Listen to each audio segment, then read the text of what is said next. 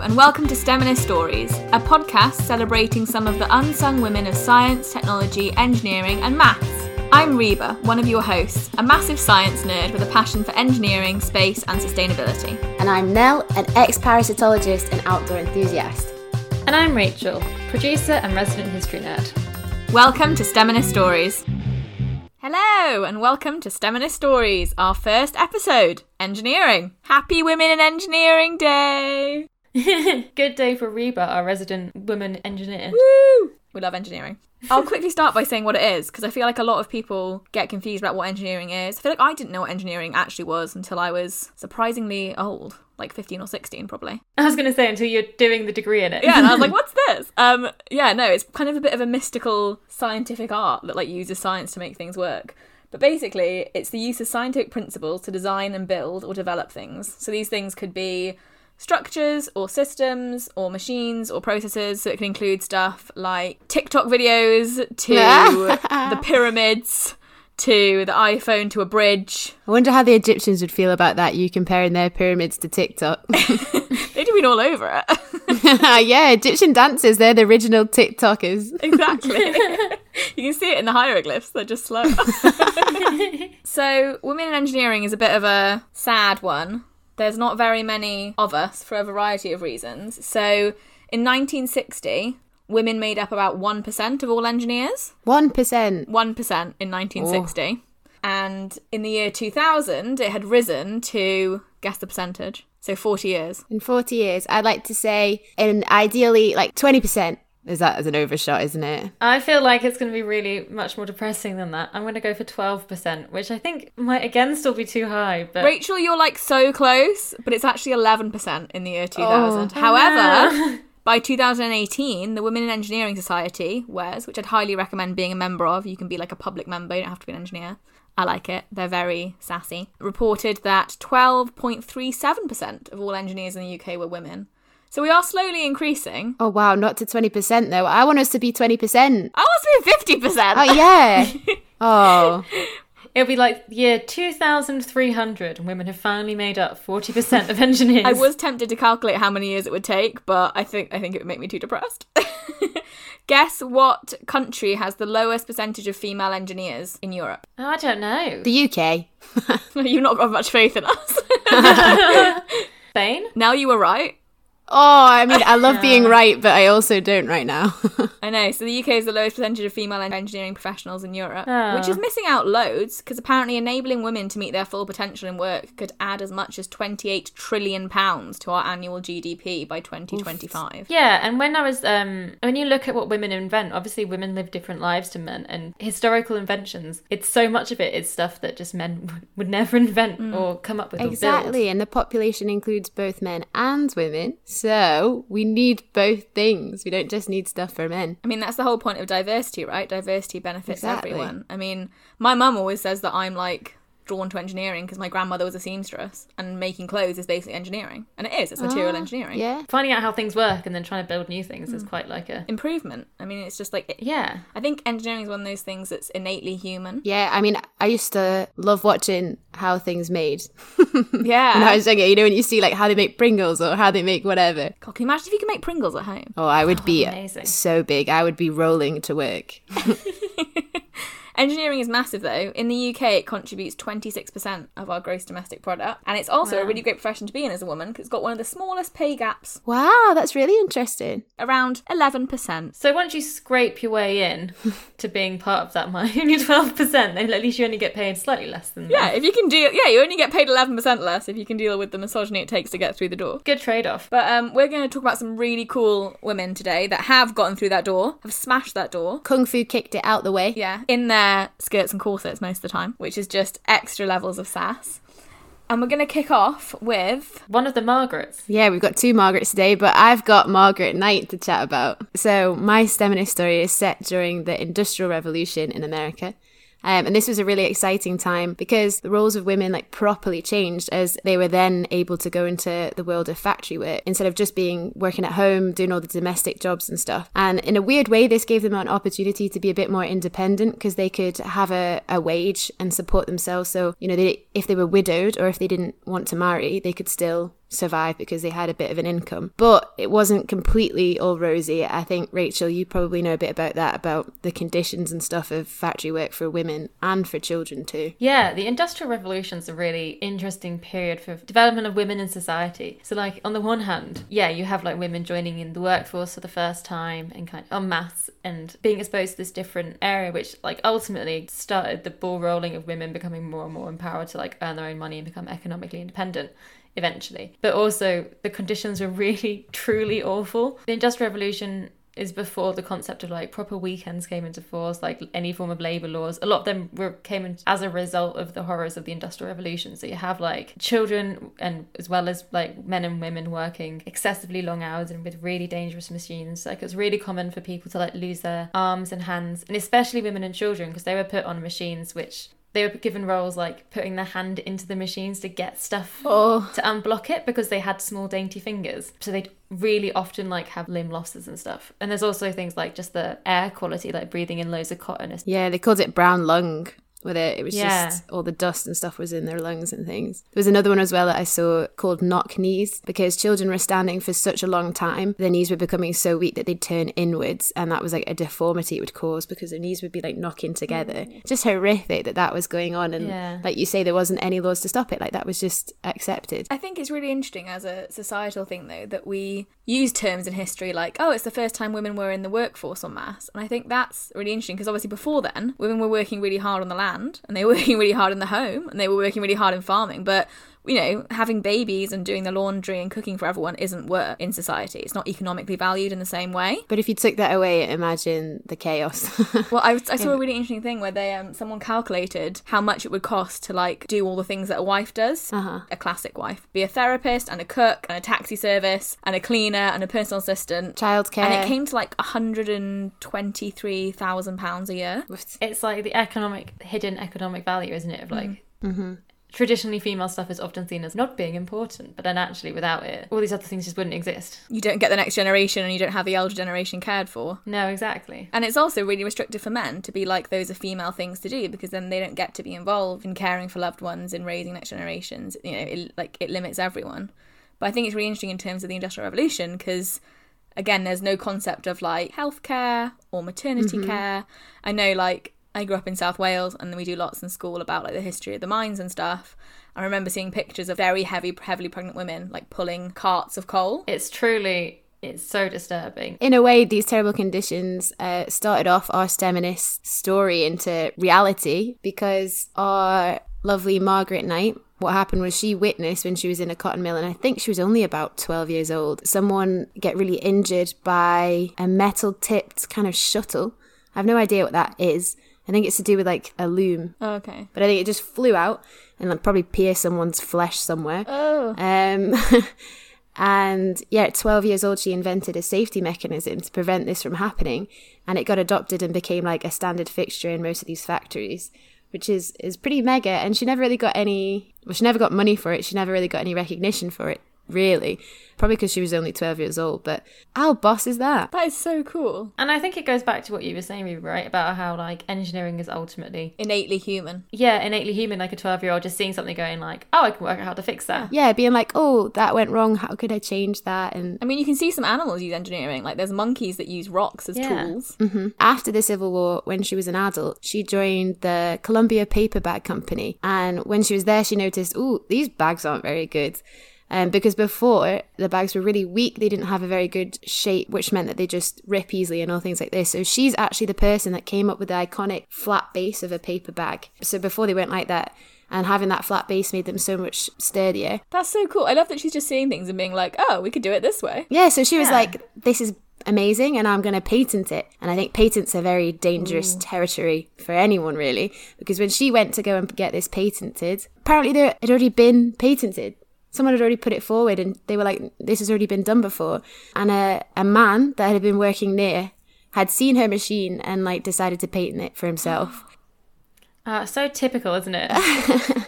So this guy, Charles Annan, had been working close by and had seen it and gone, I'm going to patent it. And when she tried to say, hold on, she wanted to file a patent interference lawsuit to say, you know, he didn't come up with this. Now, I don't know if this is completely true. It could be a bit of gossip, perhaps. But he said, a woman could not possibly understand the mechanical complexities as his argument for saying it wasn't Margaret that came up with the idea. He was allowed to legally say that argument in a courtroom. I mean, this is what I mean. I don't know if it was just hearsay, but... Allegedly. Yeah, she still won because she proved with all her diagrams and all of her evidence that she designed it. She even had people coming in saying, no, we saw her designing it and whatnot. So she actually managed to patent the machine herself, which That's so good. I don't know how often that happens in favour. I mean, even now, like, women inventors account for just 13% of global patents. So 13% now, which means that we won't reach gender parity until 2070 if we carry on with this rate of growth. And she's like fighting for it back. Yeah. When was this? 1871 is when she first tried to get it. Wow. But you know what? She's an absolute legend because she tried to get that one.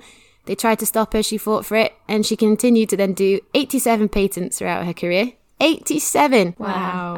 She invented about nearly 100 new things like shoe cutting devices, rotary engines, dress and skirt shields, like all sorts of random things. And the great thing is the fact that we're still using them today. Like, we still use that paper bag. We still use the stuff, and if it's not used exactly as she created it, it's just been improved on and modified throughout time. So she's got a proper legacy. That's so impressive. And I think the guy trying to steal credit, like, even if he didn't say in a court of law, oh, no, she couldn't possibly have done it because she was a woman. I mean, the fact that he filed a patent for something that she knowingly came up with is like, clearly there must have been a part of his brain that was like, well, I can get away with this because she is female. So like the attitude is still there, isn't it? Yeah, 100%. And it's quite sad as well because one of the quotes she said is, "I'm only sorry I couldn't have had as good a chance as a boy." Because the thing, 87 patents, and she managed to do that despite not really having an education, being a woman, and also not having the money because, like you said, it was hard to get patents across and it's hard to be inventive if you're not getting the money through and things like this. So despite all those barriers, she still did so well.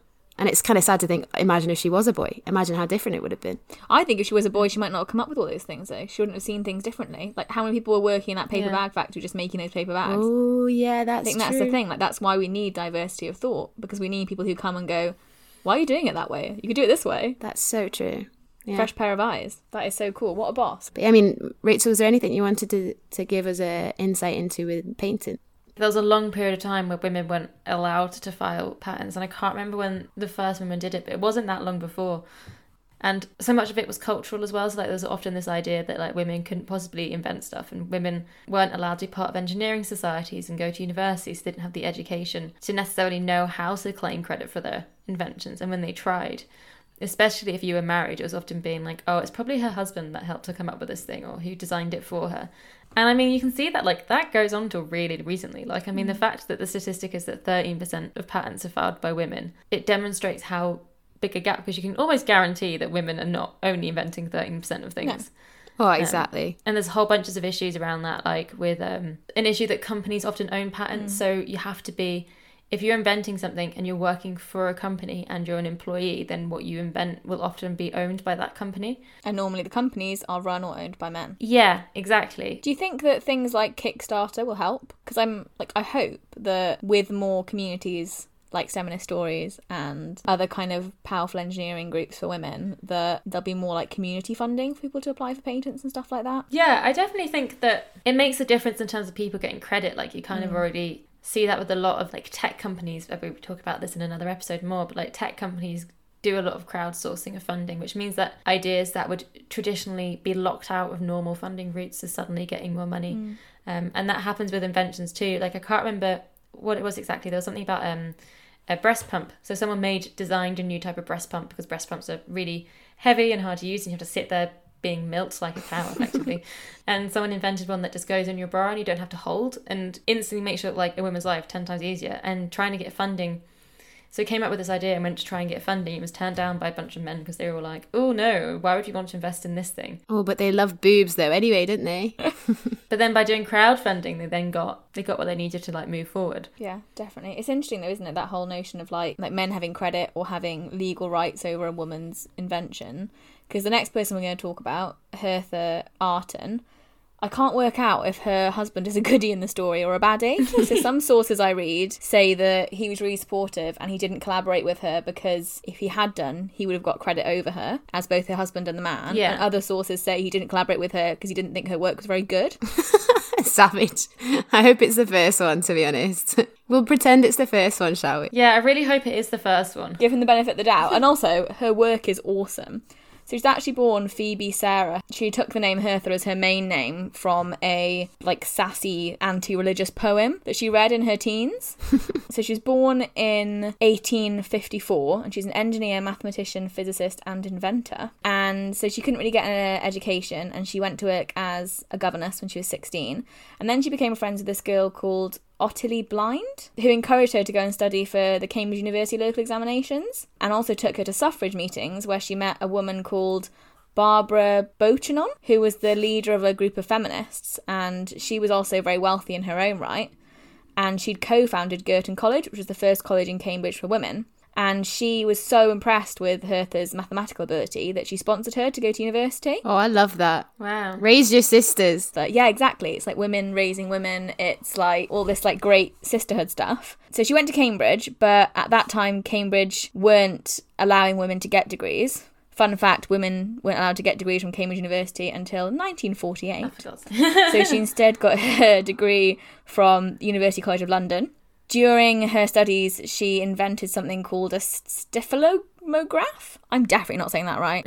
That records the pulse in arteries. So it helps with blood flow. Oh, wow. And if you've got nerve damage, that kind of stuff. And she also invented something that helps architects to divide up lines and parallelograms, which is really cool. Very diverse kind of things she's done then, isn't it? Biology and then architecture, weird. So diverse. But that Barbara and another woman called Lady Goldmid gave her the money to take out the patents. So they sponsored her. Sugar mamas. And she showed her inventions at the Exhibition of Women. And then she went on to attend evening classes. She got married to a guy called Will Arterton, went really heavy into the suffrage movement, and she made a significant discovery in 1893, which was the electric arcs that were used to produce bright light.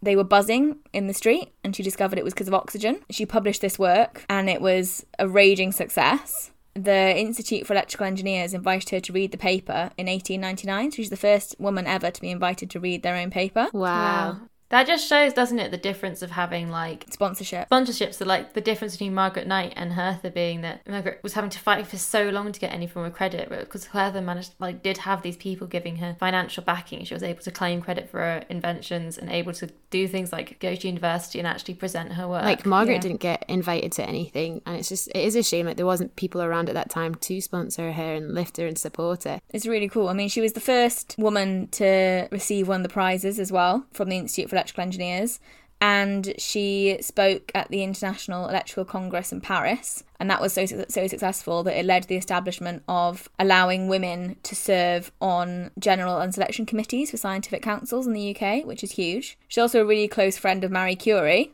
which is awesome. And when Marie Curie's discovery of radium was attributed to her husband, she conducted this vigorous campaign in the press and said that errors are notoriously hard to kill, but an error that attributes to a man what is actually the work of a woman has more lives than a cat, which I love. I think that's so sassy. That's fantastic. I love the fact that there's this whole story is based around women supporting each other. Yeah. I think that's this era especially was so big with the suffrage movement, trying to get the right to vote, and so much of this people and so many of the women we talk about in future episodes kind of interlink with that of are inventing things or creating things, and then are at the same time a part of suffrage and are pushing for sisterhood in so many different ways and supporting other women. It's so important. We're better together rather than pitting ourselves against one another. It's so important to raise your sisters. Honestly, I say that all the time. Me and my best friends at uni, we all go, raise your sisters, when we share our exam cheating little sheets. I also think you don't want other people to face the barriers you've faced, right? If you've smashed through them, you don't want them to just be re-established behind you. And she was so good at using the press and the media, which I think is really interesting because a lot of the time, even now, the media is incredibly sexist. Yeah, I'm surprised she had influence there. So another great example is she worked independently on the formation of sand ripples by oscillation of water. So she worked out how sand ripples are formed. And during World War I, they were using a new gas, chlorine phosphate and mustard gas, which causes horrible blisters on the skin and eats away at the inside of your lungs and was killing loads of men in the trenches. Truly, this is horrible. And she came up with an application using the way that water makes sand ripples to move air away from the trenches. which was like going to save loads of people's lives. That's so cool. And it's called the Arten fan. But the War Office didn't want to use it. Like, they dismissed her invention. And she conducted a massive press thing, like campaigned the War Office and got loads of stuff in the press about it and how like it could save people's husbands and sons and brothers and friends. And in the end, they issued the fans to soldiers on the Western Front. And she spent the rest of her career involved in the research relating to clearing noxious miasma from mines and sewers. Yeah, so they all became her biggest fan. Ooh. I love how much she's just like so good at propaganda as well, and being like, oh, this thing hasn't gone my way, let me just, or for my friend hasn't gone her way, like let me just like launch a massive media campaign. Yeah, and get like the credit I deserve. It's like she's like, there's an injustice here, everyone must know about it. And also she seems to be clever in that she knows like the buttons to press, so she knows that government will listen if it's all over the papers and it's making them look bad. Yeah, because people are going to be like, I can't believe you wouldn't employ a fan to help my family survive and like save my brother, my father and whatever. Like, they'd be sweating if that was in the news. So in the end, she registered 26 patents, 5 on mathematical devices, 13 on arc lamps and electrodes, and the rest on the propulsion of air. That's so cool. I'd love to have a dinner with her. Imagine a dinner party with them all, with Marie Curie, with her, like all of them, all the boss-ass queens and sugar mamas all sat around. That'd be great. So cool. It's really good though, isn't it? Like, as you go through history, to see more credit. These women being like, I'm getting credit for my inventions, and I'm doing this, and you can't say that I'm incapable of doing it. And if you tried to say I'm not, I'm going to make a campaign about it. Yeah. I'm going to get it out there. I'm not going to sit in silence and just go, okay. It's part of that, like, well-behaved women seldom make history thing, isn't it? Like, make a noise, be loud. Too right. But I think it's part of that thing as well, like, women are told to be, like, you know, there's more of a thing of, like, being modest. You know, like, if boys are a bit bossy, they're called, like, assertive or confident, and girls are called bossy. Yeah. And actually, you should be being bossy. You should be saying, I did this, and it was really cool, and it works, and it can save lives. Yeah. Yeah, that whole, like, taking credit thing being seen as, like, unladylike. When it's like, well, no, you just invented something really cool. Get the credit.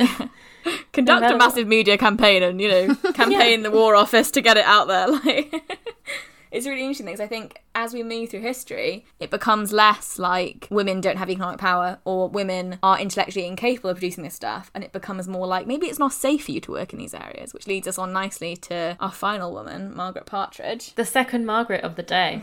All the Maggies. Yeah, Margaret Partridge. So yeah, she was really cool because she changed the law in the mid-30s. Basically, so there was this rule in place that women couldn't work past 8 o'clock at night. And this is because it was deemed as like not safe for women to be out, and, you know, they were at risk if they were by themselves. But basically, so she was an electrical engineer, which is someone who specifically designs, builds and maintains electrical systems. One of the many different categories of engineer that exists. They're the sparky ones that often have spiky hair. Yeah, the sparky one. And she's the first woman to wire an English village with electric light in 1927. Wow. So in the olden days of electricity, in the 1800s, it was usually supplied to towns and cities by like small electrical companies. And she was one of the people who would go and wire up these like villages to the local power station and provide them power for the first time. And what's really cool is she didn't just like do this by herself. She also did things like offering scholarships to school leaver girls to train them up in how to become an electrical engineer and give them like the opportunity to learn that she had. Amazing. Again, women lifting women. Yeah. So as a big difference between her and our previous two women, she actually managed to go to university, I don't think with too much difficulty. So she graduated in 1914 with a maths degree and was going to go into becoming a teacher like women were expected to do, but instead went down the engineering route, which is really impressive.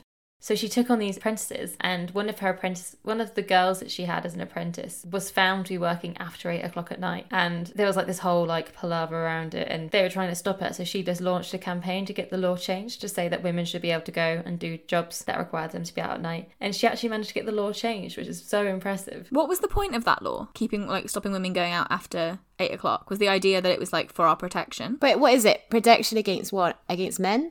Yeah, obviously. Yeah. So men are putting laws in to protect women from themselves. Yeah, but also it's like the Reclaim the Night protests, right? Yeah. Oh, women shouldn't go out alone at night. Women should not wear attractive clothing. Women should make sure they have trainers on so they can run away. Women should make sure they're talking to someone on the phone. That one's the most heartbreaking one. To be like, expect to wear trainers because you might have to run. Like, that is so sick. Maybe we should be saying women can do whatever they want and men should stop killing women. Men, wear high heels so you can't run after women. Yeah. I think that's a much fairer rule. It's interesting though. It's important to fight it because also, you know, like these things happen all the time. Like one of my friends is walking in a park in Bristol hostel yesterday at 12:30 and got flashed at. No. Like 12:30 in the day, like lunchtime, talking to her mum on the phone. So it's not, it's any point. It's like, it's so bad to think that violence against women and girls only happens at night, or only happens if you dress a certain way, if you wear a certain thing. I can just tell you for free, I mean, I know this isn't that bad. I mean, it's still not okay, but where I'm from, the catcalling, the honking, the shouting out the cars and stuff, it happens that much that if it doesn't happen one day, I feel personally a bit offended. Like, I mustn't be looking too good because it happens that often. I'm like, it's like Pavlov's dogs. I expect it to happen whenever I leave. And it's the same, like my friends came to visit and they were always shocked, like, this is intense, it's quite bad. It's interesting because my friend, after this incident yesterday, she rang me and she was like, I've had this really horrible incident, I'm upset. And I was talking to her about it and I said, what did your parents say? And she went, oh, they all laughed it off. Oh no. Like, her mum was like, yeah, I've had that 3 times. And her dad said, oh, tell them to look for a hardened criminal, which is hilarious, but also, like, that's your daughter. I know, but I think because it is so normal in like how you live your life, and it's just what you do, that you do kind of make jokes about it and laugh it off. Yeah. Because also, what else can you do? We trivialise it. yeah, if you treated every instance that, like, every time you got catcalled or flashed or groped or whatever as like a really serious thing, then it would just be nearly impossible to go and do anything, wouldn't it? Exactly. But I think that's the thing, we do stuff in spite of it. Yeah. And it's like, it's a societal reaction to it. So it's really cool that she changed the law. Yeah, and I think that's what's so good about Margaret Partridge. It's like, it's not that it was completely safe for women to be out at night by themselves, because there were these attitudes towards women that women out by themselves at a certain time of night must be prostitutes or must be Oh, I see. whatever. So it wasn't like it was completely safe. It's just that she thought, well, despite that, I want to go and do my job, and I don't want to be punished for wanting to do my job properly. So I'm just going to go and get the law changed. Also, it becomes such a kind of insidious, horrible patriarchal control thing if we go, it's not safe for you to go outside past 8 o'clock, therefore you can't work in those jobs, therefore you can't earn that living, therefore you can't be independent, therefore a man has to control you. And then you get, probably way more domestic violence situations than if you say, yeah, no, women can go out and work at night, and there's a slight risk that one of you might get like attacked, which is awful, but the rest of you will have like independence and freedom. Yeah, and actually she's really big on sort of independence of women as like one of the motivations behind what she does. So she went to like the first meeting of this organisation that was set up in 1924 called the Electrical Association for Women. And the whole point of it was to free women from domestic burden and drudgery by using electricity and making it more available. And a lot of her work about like wiring up villages and giving them electricity meant that specifically women's domestic lives became so much easier. And the electrification of homes, and then the inventions that came along after that, often invented by women as well, like the dishwasher, obviously much later down the line, but things like the invention of like electrical cleaning items and things like that meant that women were much freer to then enter into the workforce, because it was the first time that like domestic work wasn't necessarily a full-time job anymore, because you didn't have to manually do everything yourself. My gran talks about like washing day, like because she was quite poor growing up. They obviously like she didn't have a dishwasher until she was like in her 40s, a washing machine until she was in her 40s. And she talks about like the clothes would take like 2 days to do by hand, and your hands would be like bloody and raw, and you'd be like scrubbing them against what's basically like a massive cheese grater type thing. Ugh. in like a bucket of cold water. And she talks about like how long it would take and how tired they'd be afterwards. And then like you're just like scrubbing the floor because you don't have a Hoover or a mop. Like scrubbing the floor would take ages, and you just think, well, obviously you didn't go to school as much, or obviously you didn't like go out and have a job because you didn't have time to invent, you didn't have time to whatever. You're working for 14 hours a day and you're like really tired. Yeah, and the argument of like, well, women can't go into the workplace and can't go and get an education because they're needed in the home has a lot less sway when actually they're not needed anymore. Yeah. And also just having lights in the evening in winter, for example, like suddenly you can do. Not that it's good that this was the attitude still, but women could come home and do the housework after they'd worked, rather than it being a thing that they have to do it in daylight hours. It's interesting because when I think about like actually how many of my friends have mums that go to work and come home and then do the domestic stuff in the evening. I don't think it's an attitude that has changed. I know I'm not doing it, I can tell you that for free. No way. Absolutely no way. There was I can't remember where I read it now. There was this study though that was done, which was like couples rated how equal they thought they were, and like how equally they thought they split the housework, and then like also like how feminist they were and things like that. And nearly always men would put themselves at like 45%, 50%, and be like, yeah, I think we do about the equal amount, and then women would be like, he does like 20% of work max. It's like the emotional labour stuff. So like the guy will be like, I did the washing up, so I have done half the work because she cooked, and then the woman would be like, well, I planned the meal and looked at what we had in the fridge and went and did grocery shopping, and then I cooked it, and then I had to think about the fact that like we have to feed the kids and what they're eating differently, and then he did the washing up. The timing of it. And the one kid won't eat green, the other kid won't eat red food, and And then the guy's like, well, I washed some plates. Equal work. I think we're moving in the right direction, but I think, like, I mean, we can see that from the stats. We're just moving too slowly, but hopefully we'll, like, you know, we'll gain momentum as we're moving. Like, I mean, it's still, like, when I was studying engineering, it was definitely a minority of women. But that's why it's so good. It's Happy Engineering Day today, Women in Engineering, and that's the whole point. We're like celebrating it, making it happen. Also, there's loads of amazing women that have already smashed it, and if they smashed it with what they had to face, we can continue to smash it with what we're facing. Yeah, exactly. I think that's why these stories are important. They should be told in schools and Yeah. be aware of them, because it's part of that thing in science where we're like, oh, women didn't contribute to this field. Like, yeah, they did. They're just not shouted about quite as much. If you don't see people who look like you or who come from your background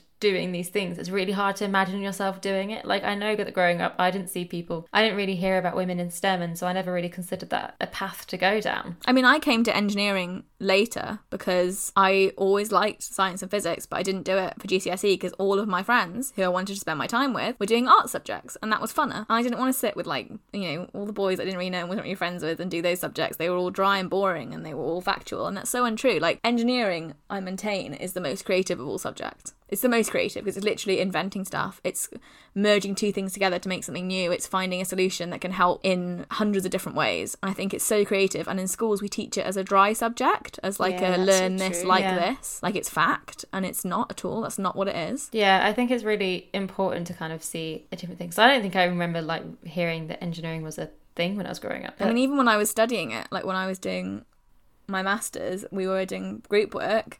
And I remember a guy being like, just let the boys do the maths, it'll be easier, it'll be quicker. And I was like, what? And he was like, men do maths quicker. It'll just get done quicker. And then my friend, who's female, being like, no, we can do the maths.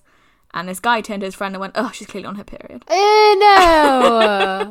I was like, every stereotype. That is every single stereotype in one conversation. My God. And on that really cheerful note, I think that's all we've got time for in this episode. But like we said, if you look at these women, like, despite facing all these different blocks, they managed to, like, push through it, invent stuff, and get credit for what they did. I think if anyone listening has an idea, go for it. We'll post some links on our socials about, like, places you can go for more information about filing patents and stuff, because we need more women with inventions. And also, it might seem like a boring invention, like the bottom of a paper bag, but actually you don't know who that could help. We should thank our amazing Margarets, Margaret Knight and Margaret Partridge, a surname that I love, and the amazing Hertha Arton for their awesome work and sisterhood. Yeah, and all the other female engineers out there doing their own thing. Thank you so much for listening. Happy International Women in Engineering Day to everyone. Thanks for joining us for this week's episode of STEMinist Stories. Tune in next week where we'll be listening to more amazing stories from women in STEM. And don't forget to follow us on all our social media channels. Thank you to everyone from our behind the scenes team that makes STEMinist Stories possible.